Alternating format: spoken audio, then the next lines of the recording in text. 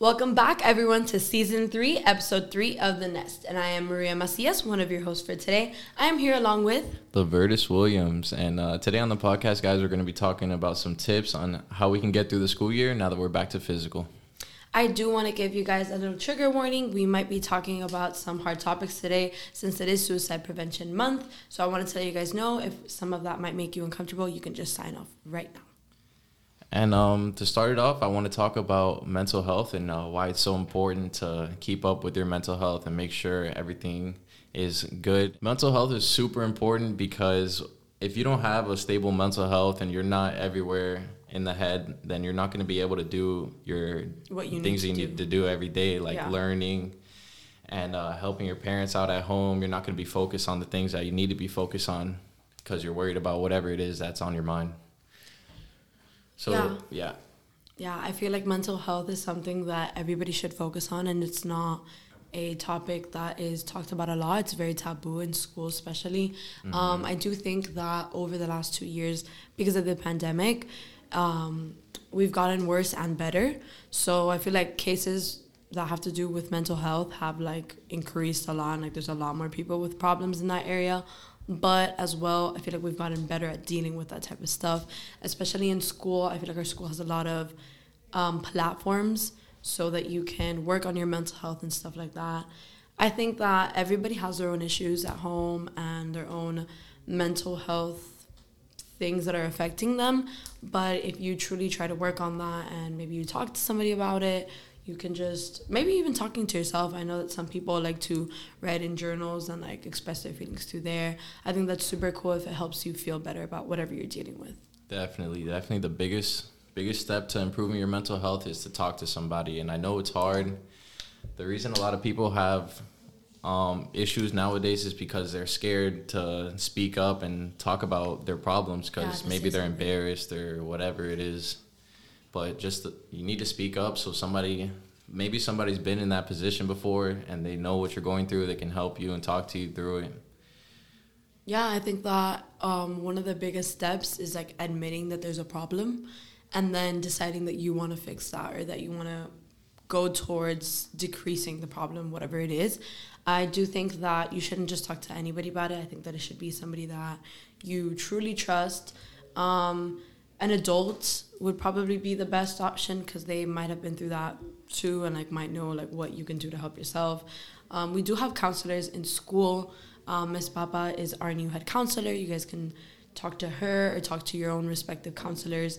Everybody in the school will guide you towards them to talk about mental health if you need any help. And even outside of school, they can guide you towards someone else that you could talk to outside of school for more professional help.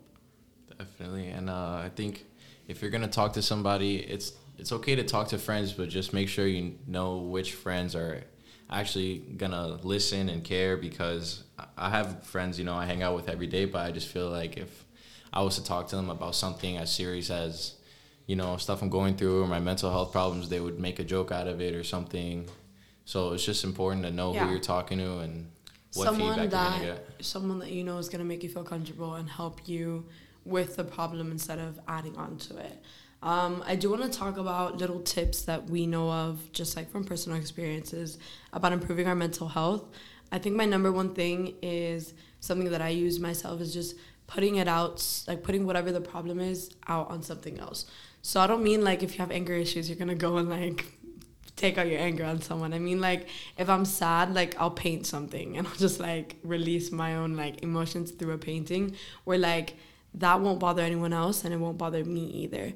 I know a lot of people, like I mentioned before, they like to write journals and just kind of talk about whatever they're going through to themselves, so that maybe if you don't feel comfortable sharing with somebody else, that's totally fine.